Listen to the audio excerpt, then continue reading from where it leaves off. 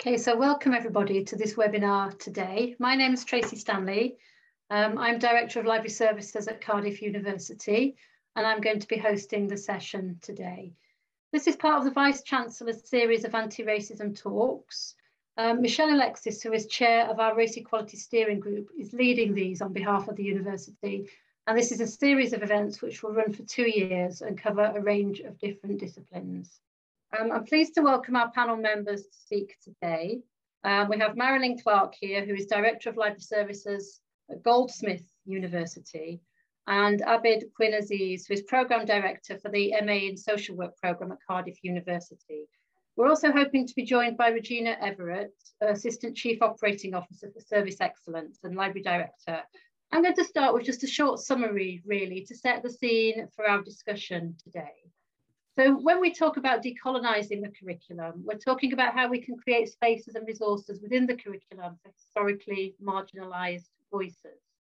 In particular, we're looking to address the lack of representation of Black and minority ethnic groups and voices in our curricula, which tends to reflect white, Western intellectual traditions and worldviews. And this has a consequence of continuing to reinforce white Western dominance and privilege, whilst also reinforcing stereotypes. Many of our academic disciplines have been influenced by a history of Western-centric thinking. And one area of particular consideration is around the reading lists. If we cite mainly white Western men in our reading lists, we're reinforcing a world where only the knowledge that's produced by them is considered important or central to a discipline. So in this session, what I want to do is bring together some people who are working on a range of different initiatives to decolonise the curriculum, including both academic staff and library staff, and to explore how we can work more closely together to decolonise and diversify the learning and teaching in our institutions, our curricula, our professional practices, and learning resources such as the library collections, reading lists, and our collection descriptions. I'm going to start with Marilyn. Marilyn, could you start by telling us about the work you've been doing at Goldsmiths within the University Library Service there to liberate the library? Thank you, Tracy. Yeah, thank you for inviting me to speak today.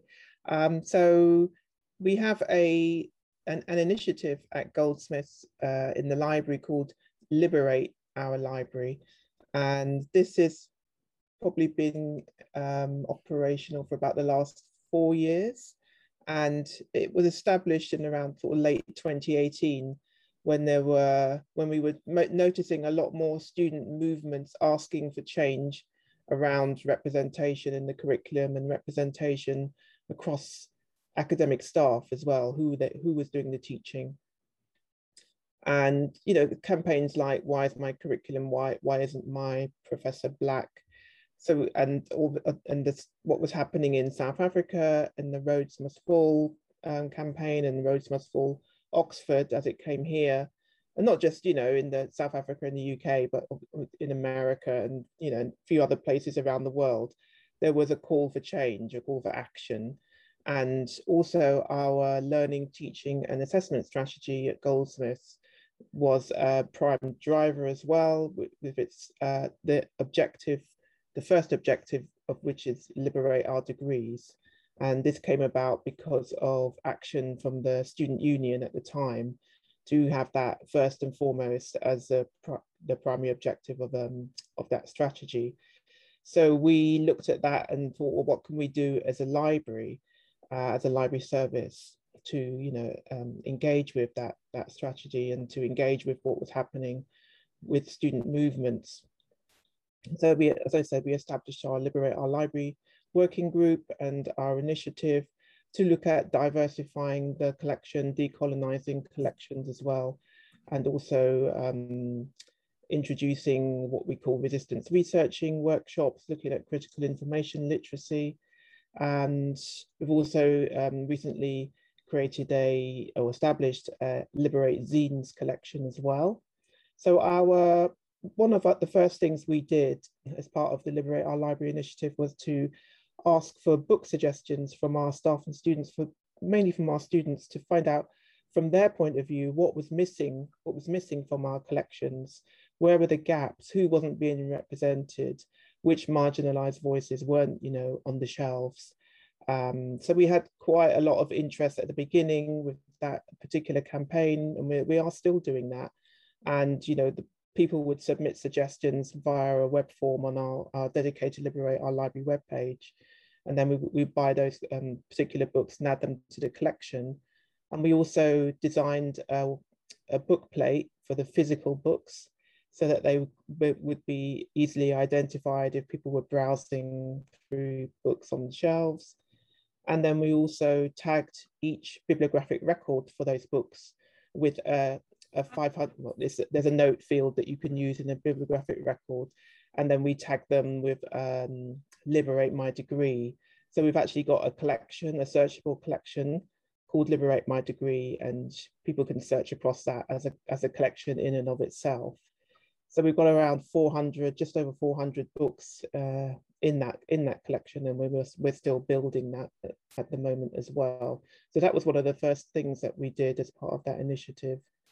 And then, you know, we, as I said, we introduced resistance researching workshops as well, which maybe I can talk about later, which are delivered by our academic support team, leading change there, you know, to kind of educate and give our students tools to engage with some of the work that, you know, we're doing around decolonization. Just kind of following on from that then, Marilyn, can you tell us a bit about how you worked with the students to help them understand how to critically assess bias in resources? Yeah, so we had a series of workshops which we ended up calling resistance researching workshops. We had around 3. We're continuing to run those as well. We've been running them for probably the last 3 years now, and, you know, and building on those each time, we're adapting and changing them as we deliver them. And this is mainly came about to help students think more critically about how to find and use information from from a social justice perspective. So one of their workshops is called Critical Approaches to Information Gathering, and it's critically accessing bias in library systems and proactively seeking multiple perspectives when you're information gathering. And just to, you know, we're trying to highlight to people that the biases that exist, for instance, in things, Dewey, you know, not just Dewey, but classification systems, and biases that exist when you're searching using subject headings, Library of Congress subject headings. Lots of them are, you know, outdated, they're inappropriate, they're contentious. So we're doing another piece of work around highlighting that as well. But that is, you know, for that particular workshop, that's the focus that we have. Great, thanks. Can you tell us a little bit about how it's aligned with wider work across the university, and perhaps where you've seen maybe tangible changes in the curriculum following the work that's been undertaken? I think probably over the last 2 years, there's been more work across the university looking at the curriculum, engaging with decolonization and liberation. We, as a library, we met, or, you know, what we targeted ourselves. We wanted to meet with each academic department to speak to their heads of department, to speak to the learning and teaching coordinators, just to find out what they were doing to engage with decolonization when it came to their reading lists and their curricula. And out of those meetings, some groups were established and are still being established across, I mean, there's 19 different academic departments. So we found that, you know, more and more departments were establishing their own decolonizing groups as well. And then we were having conversations with them around, you know, their reading lists and decolonizing their reading lists, diversifying their reading lists. So that was kind of a direct consequence of the work that we were doing in the library. But now at Goldsmiths at the moment, they're carrying out what's called a comprehensive curriculum review, where, you know, decolonization is top of the agenda, and how you know, how particular subjects are taught, as well as, you know, what's being taught and what's on the curriculum. Great. Have you seen any other outcomes that you've observed for staff and students alike, Marilyn?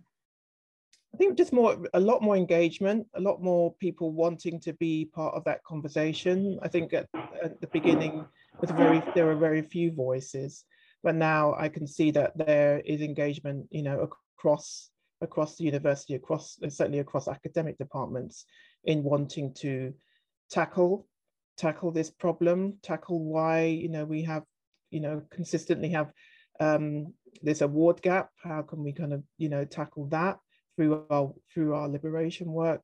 So there is a lot more engagement, as I said, and I think it's looking at an institution across the board. It's not just within the library, it's not just academic departments, but it's engagement across the board. It's got to come from, you know, all levels within an institution. Otherwise, the focus, you know, just gets lost.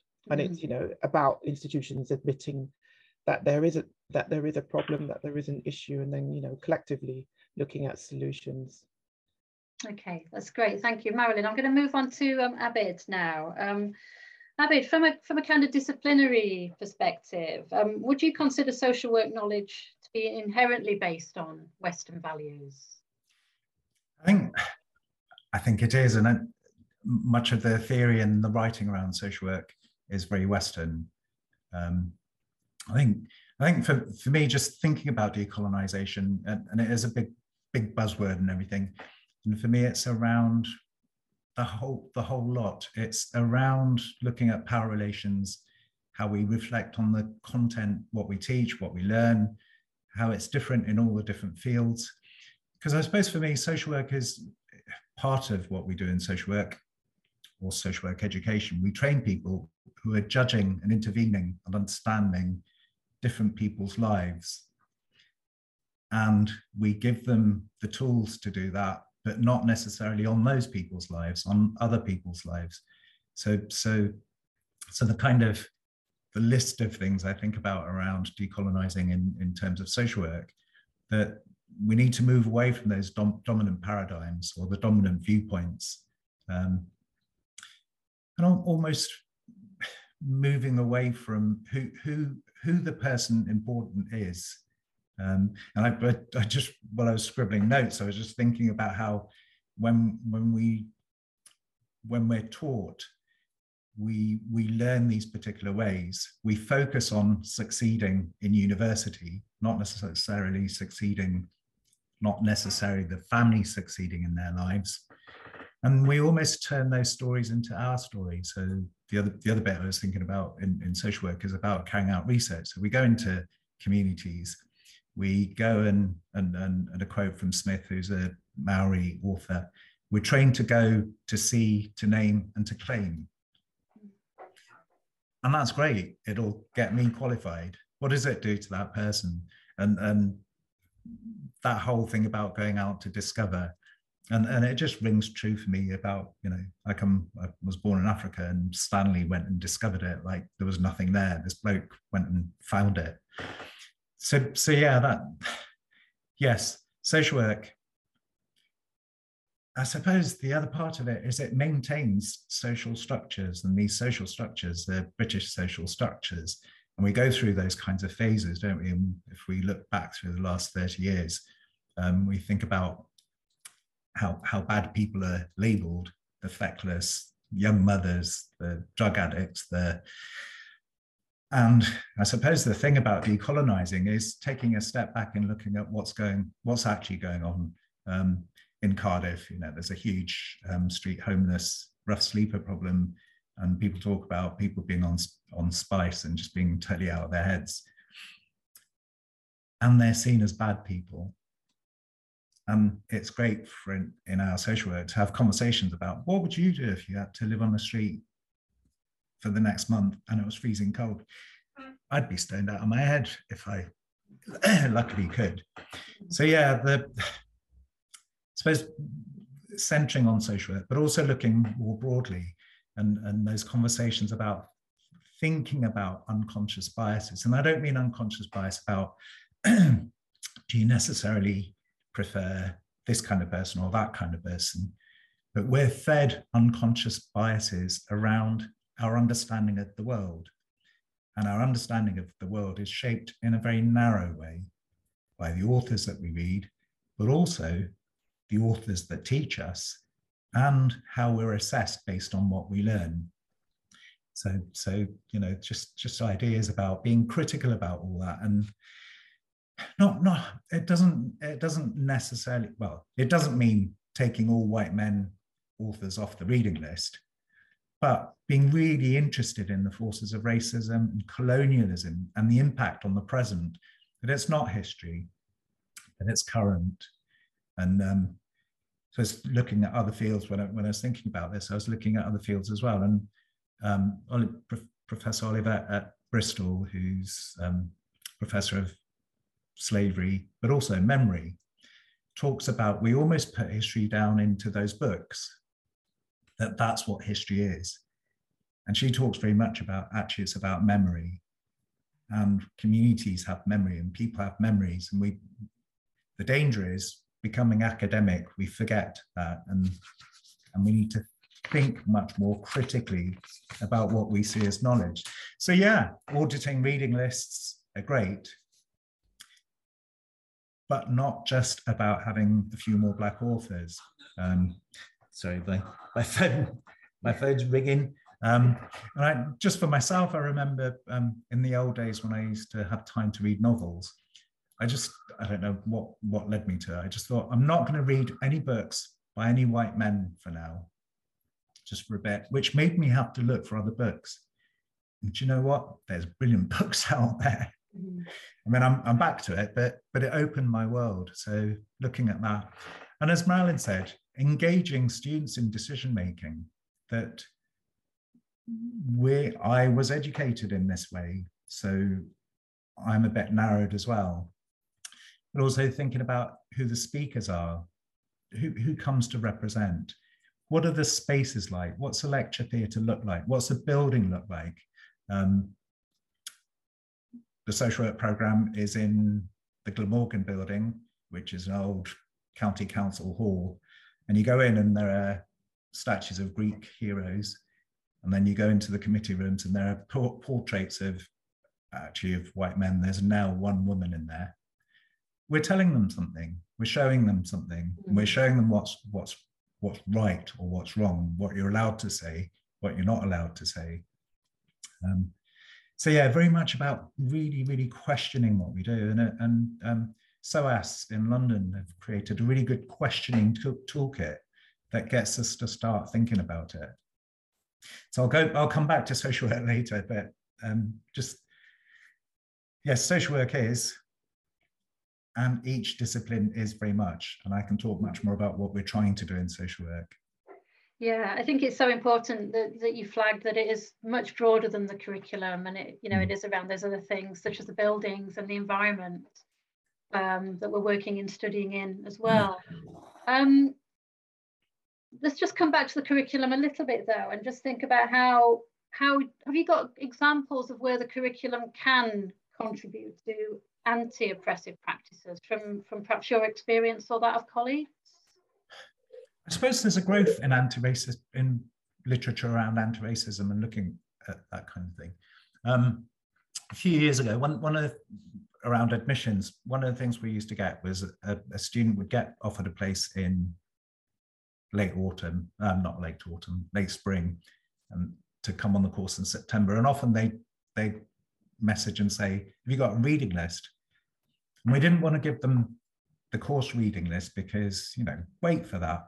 We devised a list of novels and things like that to go and read because they diversify your thinking. And one that just I'm reminded of, and this isn't it's not around race, but it is decolonizing. It's a book called A Street Cat Named Bob. And it was written by a man who was a big issue seller, and a cat adopted him. And he's not talking social work, but he's talking about the struggles of life. Yeah. So that kind of stuff. So real narratives. And I've just finished reading a book. Marks of an Unwanted Rainbow. Yeah. It's a collection of poems and art by Paul Yusuf McCormack, who's a great man who died a year ago. He grew up in care because his mother wasn't married. He was of a Syrian background. They called him Paul, his name being Yusuf. And as he grew, he became a carer himself and a foster parent. And he had this awakening where he just started crying and wrote all this stuff. And that really, really traces a journey through care. So I can give a reading list of, here's some research on care, but also read this, because that tells you what, what really shows, or that's what really affects people. I suppose in social work, and again in Wales, we have the Social Services and Wellbeing Act, and really, really fundamental principles, 1 of 5, is co-production and giving voice and control. So one of the things we've moved to, so on the social work programme at Cardiff, we have people who use services centrally. They're involved in interviewing students, they're involved in teaching students, they're involved in our management groups as well. And they don't give text responses, they give their response. I think over the last couple of years, and I was involved in a journal that came out during COVID, where rather than just a set of academic articles, we included the voices of people who use services. And that just changes things. It's a different way of decolonizing. It's about expanding people's understanding.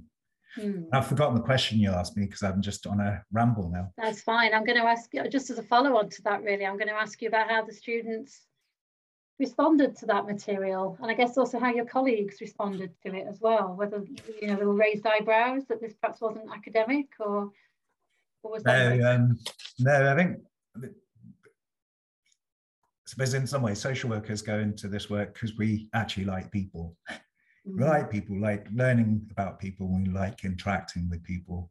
So these kinds of things are just really, really central. And yeah, the academic team. It's funny, I've not even thought of that question. How did they take it? Might be being program director. I didn't even listen to them, but it's, it feels like a really positive response. And one of the things we did do, and we thought about almost having it as a set thing, that once in your social work qualification, you should watch I, Daniel Blake. And yeah, sat in a room with 50 students, and we watched it in total silence. And the kind of the pain that came out was really, really powerful. And I think that trains social workers as well as the theory. So yeah, there's no resistance to it. I think it's about finding the time to make it happen. And there's actually no resistance in the library section either. So if there, this book will be on the shelf quite soon. Yeah.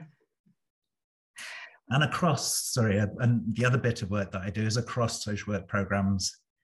So I've listened to some of the stuff that they're doing in other places. So like at Birmingham, and they did, again, as Marilyn said, they opened out the reading list to students. And then they developed 3 or 4 pages of reading and links, and that's brilliant. It's just, what a brilliant resource. And there's stuff on there that I wouldn't have thought of, and why would I think of it? So yeah, it's lots. That's something that you're looking to explore for your work here in Cardiff. Yeah, I think here what we do is, if you read something good, tell me about it. But maybe doing something really formalized, and like you say, an online request list, or tell me about it. Maybe write a couple of paragraphs of why. So yeah, we need to formalize it much more. Okay, just finally then, Abid, what are the challenges really that you're seeking to address when you're training the next generation of social workers? What are you looking for really as an outcome, I guess, if we can boil it down to that? Well, I suppose, again, focusing on Wales, we know the Senedd has the Race Equality Action Plan. And actually the meeting before this, I was with the lead social worker in Wales, looking at how we embed anti-racism in social work practice. Because I think one of the things we did was that we moved into diversity or anti-oppressive practice, and we forgot racism. And I just had a look at our standards, you know, our Code of Professional Practice and National Occupational Standards. It doesn't say racism or anti-racism. It talks about diversity or oppression. So my ambition over the next couple of years is to put racism really central in our discussions, because it's there, we know it, we see it around us, people experience it, but we don't often name it, or we worry about naming it. And it's a difficult conversation to have, but it's a really difficult place to live in. So not having the conversation just adds to the difficulty. And yeah, if we have a difficult conversation, we might go forward. It might hurt. You might have to think about doing things differently. Just that whole thing about looking at your curriculum. It's easier to run the stuff that you know rather than challenge yourself with stuff that you don't know and to explore, but you might struggle to agree with. But we're a university. So yeah, that bringing it to the agenda, putting it on the front of the agenda. Okay, that's brilliant. Thank you for that. I'm going to move on now to Regina. Regina, can you hear us okay? Yes, I can hear you quite clearly. Can you hear me? We can. That's brilliant. Thank you, Regina. I'm sorry that we've had some technical problems getting you on this webinar this morning, but I'm glad that you can join us on the phone at least. So that's brilliant. It's great to have you here. Yes. So if I could ask you, Regina, about the book that you've recently edited, Narrative Expansions, which brings together current work on decolonising the curriculum across academic libraries. Can you tell us a little bit about that book, and in particular how academic libraries can address the historic legacies of colonialism through their work? Well, it's quite interesting because all of the insights that both Ovid and Marilyn shared are absolutely spot on. The reason why we put together this book is that we wanted to document the existing practice.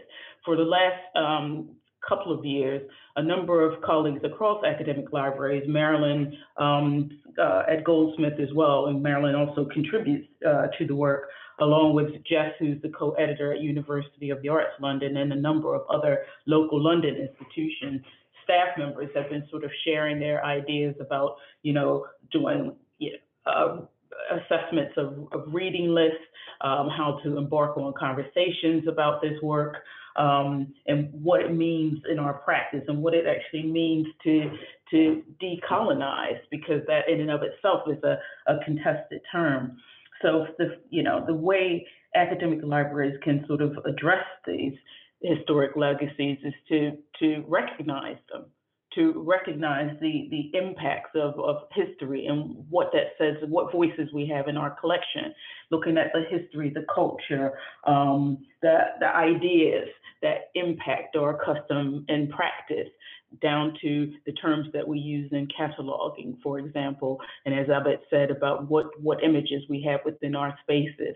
But I think the beginning is to start to have the conversation, and then to share that practice, and then to consider, along with your communities, whether the students, who often will take the lead in this space because they will be vocal about what resources they need, or you may see through your data evidence that where students may not be engaging, and you can start to drill down to understand why you may have gaps in degree awards, why you may have people who certain populations who are more affected by academic misconduct, and start to unpick what that all means. And it all starts to form part of the same puzzle, really. And so this collection is an opportunity for us to collect the work that we have thus far, and to share it, and then for future professionals or developing professionals to build on that practice and challenge that practice. Brilliant. What shifts have you seen so far in professional practices in libraries around this whole area? Well, I think people are starting to be a bit braver about having the conversations, but of course we can't, sort of stop there. So we want to see the impacts of the reading list. And again, as I've said, it's not about sort of getting rid of, specific authors. It's about, widening the perspective, and also us as librarians being clear about what stories our collections tell us. Because, for example, there may be certain collections that will only tell us certain stories. So Abid talked about SOAS, University of London. So the missionary archives tells stories specifically from the missionaries who are working sort of in Indian Africa in the colonial past. So you have to be quite honest about what voices are amplified in that collection, and then signpost with our sort of students and our researchers to other areas that give a different perspective. So there is that conversation. And then training with academics, because again, academics, need, sort of support and maybe looking at collections. We know that in libraries, for example, most of us will embark on big deals with specific suppliers, which will have content from specific types of authors. So we need to be aware of that and work with our academic colleagues to start to look more widely, and we are starting to see that a lot more. So I am starting to see shifts, but again, from a very practical perspective, we need to be, sort of walking the talk. What does our staffing look like? What messages are we sending culturally from the leadership of the institution? That all has to be included as well. So within libraries, we've now got three global ethnic majority directors in our, well, at least in the SCONAL membership library. So we're looking to expand that, because that tells the story, as I've pointed out. It tells something to our students when they look around and look for sort of signals that speak to them. So we're starting to have those conversations, and we're starting to develop professionals through the different grades, so that we can start to impact that a bit more. So we're starting to see some green shoots, but we just have to keep going. Okay, that's great. You give some really good examples there. I'm just wondering if there are other examples from the book that you'd want to pick up on, in terms of particularly where we've seen theory being turned into practice, good practice in this area. Well, I mean, there was one chapter is actually from Bryony Birdie, who's a senior lecturer at Sheffield, where I think is an excellent primer for people where to get started. And she actually sort of gives specific, examples of conversations that they've had, and also recommendations for different readings, so that the community can have some background on what the impacts of their colonial legacy, what that looks like, and then using that to have conversations of what changes they need to make. So I think that's quite useful. I think in the chapter from LSE, they did an equality impact assessment on their reading list, and then like a number of libraries, did an assessment of the gender and ethnic makeup of the authors on the reading list, and of course saw that they had more authors from the global north than the global south, so they're looking to address that.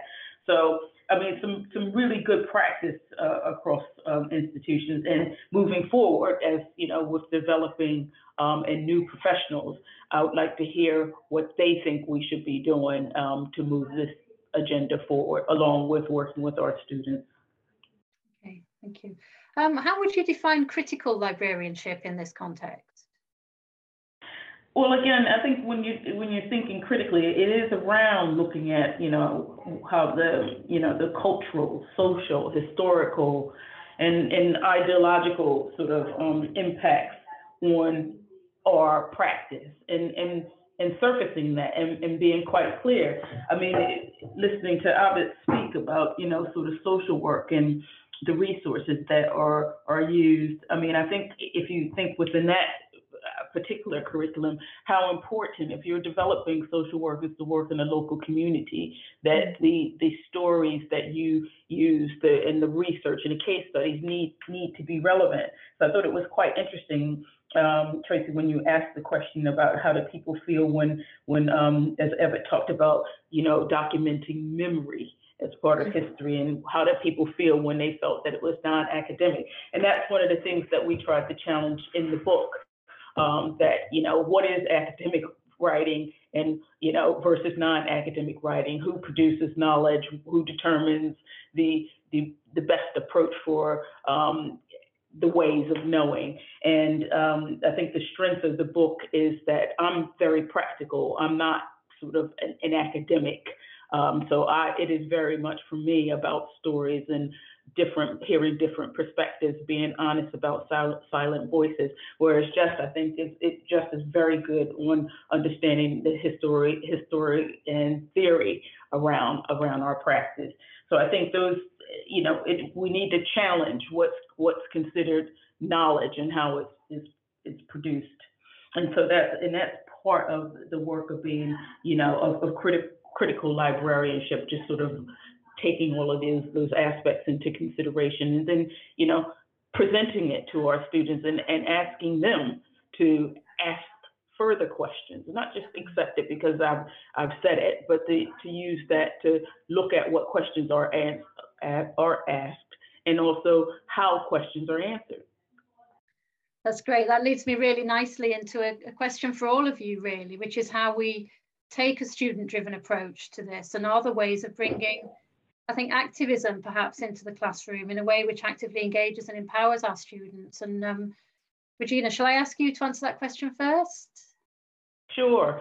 Well, I mean, create an environment in which the students know that it's okay to challenge and ask questions, but challenge in a kind way. I mean, and I'm going to reemphasize this simply because, some of the debates that you'll see on social media, I think from my perspective, it's okay to disagree. You're not looking to slay people. You're looking to disagree and to share knowledge and perhaps, sort of spark people to think maybe differently or to read further. So I think it's about creating an environment where people have permission to safely challenge and ask different questions. Thank you. Abid, can I just come to you on that question around a student-driven approach and how we empower students in this area? I agree with what Regina just said about creating a space to talk and encouraging those discussions rather than squashing down. When I used to do training around race, one of the things I talk about was that guilt or silence didn't help anyone learn, and it didn't change anything. And I suppose in a classroom or a lecture theatre, it's much better to make those mistakes there and to work with rather than almost be holier than thou. But I suppose the other thing that we do, in going back to the social work programme, social action is a central part of social work. One of the foundations of social work is to work for social justice. So the student group, they're really involved in lots of different bits of action, and it's about letting them, supporting them, but also sometimes saying, yeah, do you want to look at this bit? Just currently they're involved with Welsh Government around student bursaries, and there was a discussion at the petitions committee, so it's going to the Senedd. That kind of thing feels quite comfortable with the social work students. But then I'm dealing with mature students who've worked for a while in social care. So they're living this world of inequality and challenge. The difficulty, I think, is that on top of that, there are deadlines, targets, pass-fail, expectations, politeness, fitting in. And it's about making sure that that doesn't stop the other bit. That was the other side, so that this coin's got three sides. The other side is they're stressed, struggling, and they want information. And that's that balance of saying, but what could you suggest as well? So the balance of having the conversation. But I think, yeah, just having that conversation. This is where we're at, and this is where we want to go. What do you think about it? Yeah, just that open conversation is key, really, isn't it? I think, yeah. Okay, thanks. Marilyn, have you got any thoughts on student-driven approaches and activism in the classroom? Yeah, so I mean, when we set up our Liberate Our Library working group, we asked the student union, you know, to be part of that, to have representation from the student union sabbatical officers, and that's continued to this day. So we're trying to make sure that we are capturing the student voice through the student union, and also we're engaging with student groups who are looking at themselves at, you know, looking at the curriculum, looking at reading lists, and coming up with their own solutions as to how they can decolonize and diversify reading lists. So recently we've had conversations with a group of postgraduate students who set up the Goldsmiths Racialized Postgraduate Network, and that came about because they just felt completely invisible, you know, within the institution. You know, they thought they were the only ones. They didn't know each other. So it's, you know, now developed into a really, you know, strong network, and a network which has a voice. And they are, as I, you know, indicated, they are actively looking at reading lists as well and working with us. They're coming to us and saying, you know, we've looked at, you know, sociology, we've identified these scholars who are not being represented within the curriculum, and they're having those conversations with their academics as well. Sorry, their lecturers. So, you know, it's a two-way conversation where the staff in the department are very much engaged with wanting to work with students in this way. And as a sort of a consequence, we've had them come to speak to us in the library just to see how they've gone about, you know, diversifying and decolonizing their reading list, and they've just come up with their own way of doing it. You know, there's no one tool that everybody's using at the moment. You know, for the most part, people are creating their own tools to do this, and they've gone and done that. And, you know, as I said, you know, we've gone on to purchase books that weren't in our collection as, you know, as a result of their work. So it's really important for us to be we're not the kind of the experts, you know, we are expert to a degree, but, you know, their expertise is looking in a very different way to what, you know, to how we're looking at things. And I think that's really important to make, you know, to ensure that we're not just skewed, you know, within our profession. You know, we need to ensure that we're being as open to what's being kind of discovered by our students as well, which then goes on to enrich their collection and then enriches their teaching, you know, and goes on to enrich future students as well as part of what they're doing. So it's really great to see that kind of activism going on within the university as well. And then something else what we are wanting to look at now is we used to have a student library reps project where we had student library reps across different departments who would come in and get, you know, bits of experience across various teams in the library. And we want to look at that and kind of relaunch it, but with a really, you know, with sort of liberation first and foremost. First, you know, you know, really kind of focusing on that, but trying to build it in so it's an embedded thing. So it's not like, oh yeah, let's do a bit of, you know, liberation work, but just, you know, trying to embed it a lot more. So it's just like, it's there and it will always be there because it's probably always going to be needed.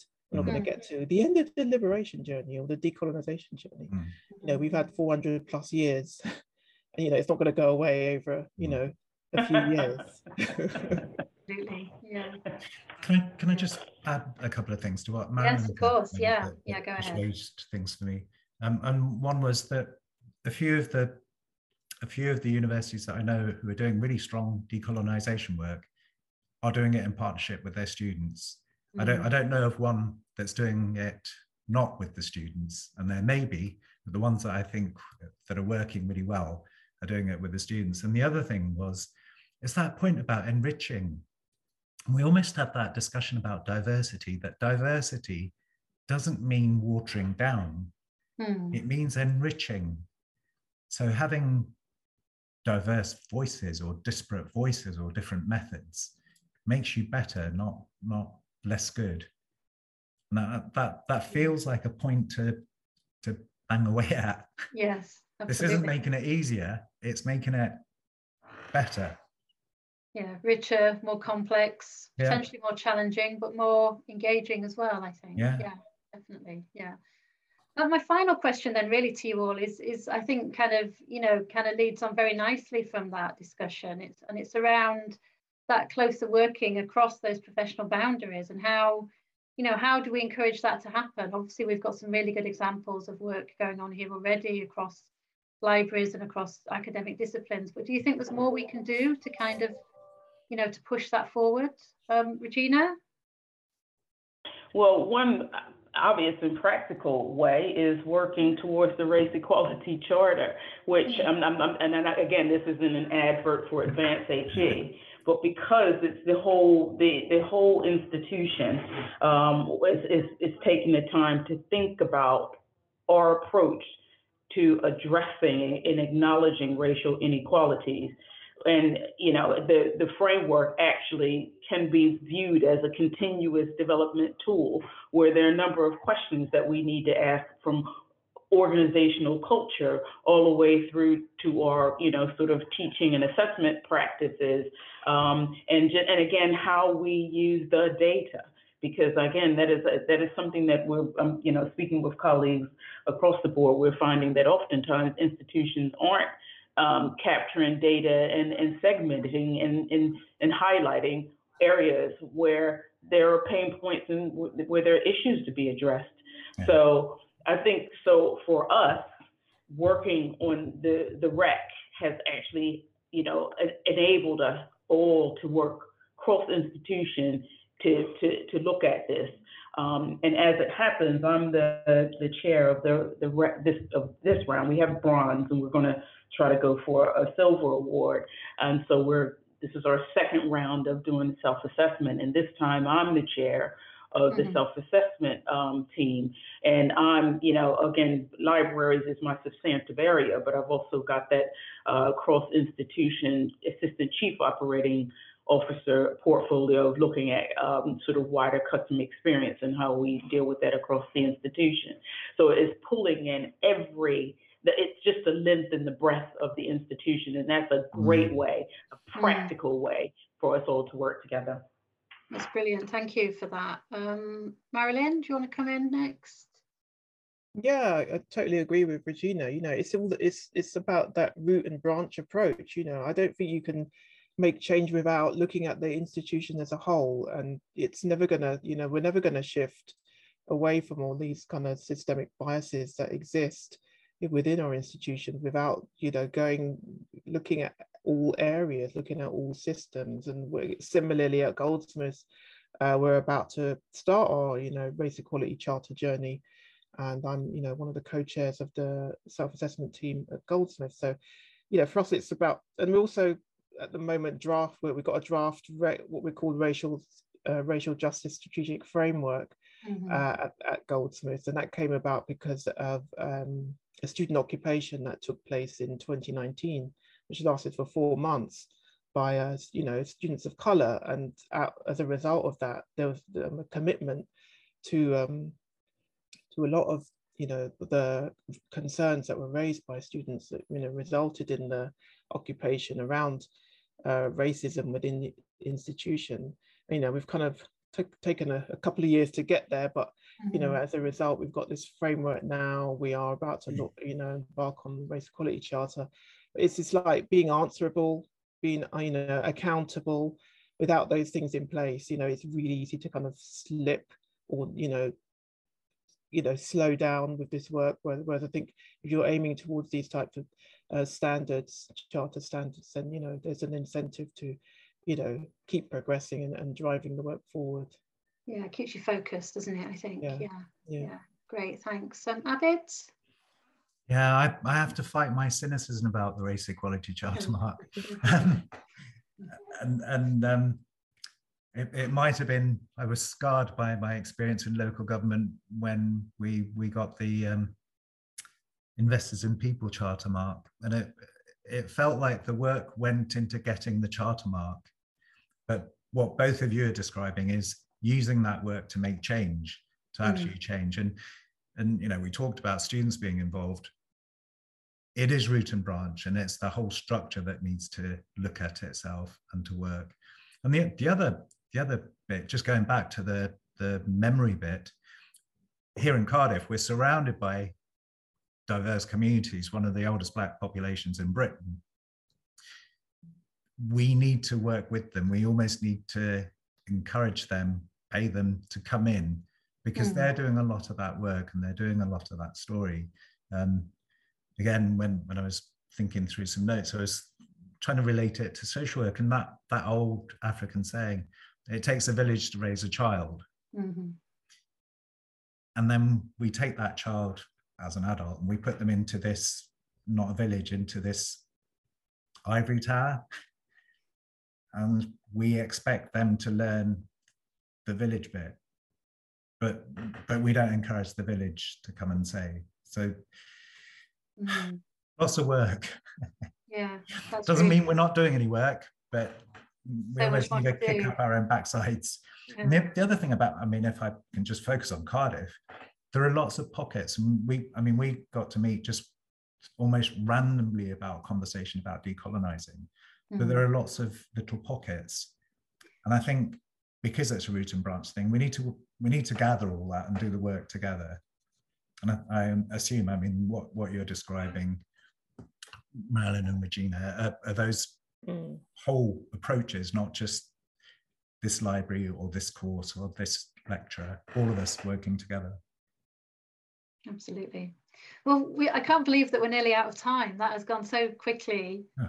And it's just flown by. It's been absolutely inspiring and fascinating. And I want to say thank you to all of the panelists. And also, just to give over the final words to you, if there's anything else any of you would like to add, I'd just like you to have the final say. So I think, and for me, it's just like what Regina touched on earlier, and it's just around looking at other professions. We're looking at libraries, looking at the profession. What does the profession look like? You know, we've got very few global majority directors in the UK when it comes to libraries, who are in the senior positions, who are in the positions of power to make change, who's teaching on library and information science masters. You know, it's about, you know, the people coming into the profession as well, looking at how can we make changes to that pipeline, you know, as part of our decolonization work. I think that's a really important thing for me as well. Absolutely. Yeah. Yeah, I was just going to say, it's just look at it as a marathon and not a sprint, because it's, you know, it feels like a fad. It starts, it stops, it comes, it goes, it's in, it's out. And then also the same people who always raise their hands to be involved to try to solve the problem get burnt out. So we have to accept, you know, our own self-care and hand off the baton when we need to take a break. For institutions or for anybody, you know, embarking on this journey, choose your battles and take it one step at a time. If you try to look at the whole elephant, you'll just shut down and, I don't know, go live on an island somewhere. And we don't want that. Absolutely. Abby, is anything from you? I agree with the self-care bit. And one of the things I find is that having conversations like this are really energizing. I know it's stressful and had to get ready. And I just, my cynicism again, and I can tell you this because it's going now. In The Guardian yesterday, it said that there are record numbers of Black and Asian students being given places to university. And I was in a grump. So brilliant. So yeah, let's put some more black faces on brochures. We fixed it. Yeah, we can make change inside. Absolutely. That's great. We are coming to an end now. I can see we've got lots of stuff coming in the chat now, as people saying how inspiring they've found this session, and really appreciated your voices and your time today. So I think I'll just echo that and say thank you very much to all of you. It's been a brilliant session and we've really appreciated it. And I think we can, as Cardiff University, we can learn a massive amount from what you've achieved as well. So thank you for sharing that with us.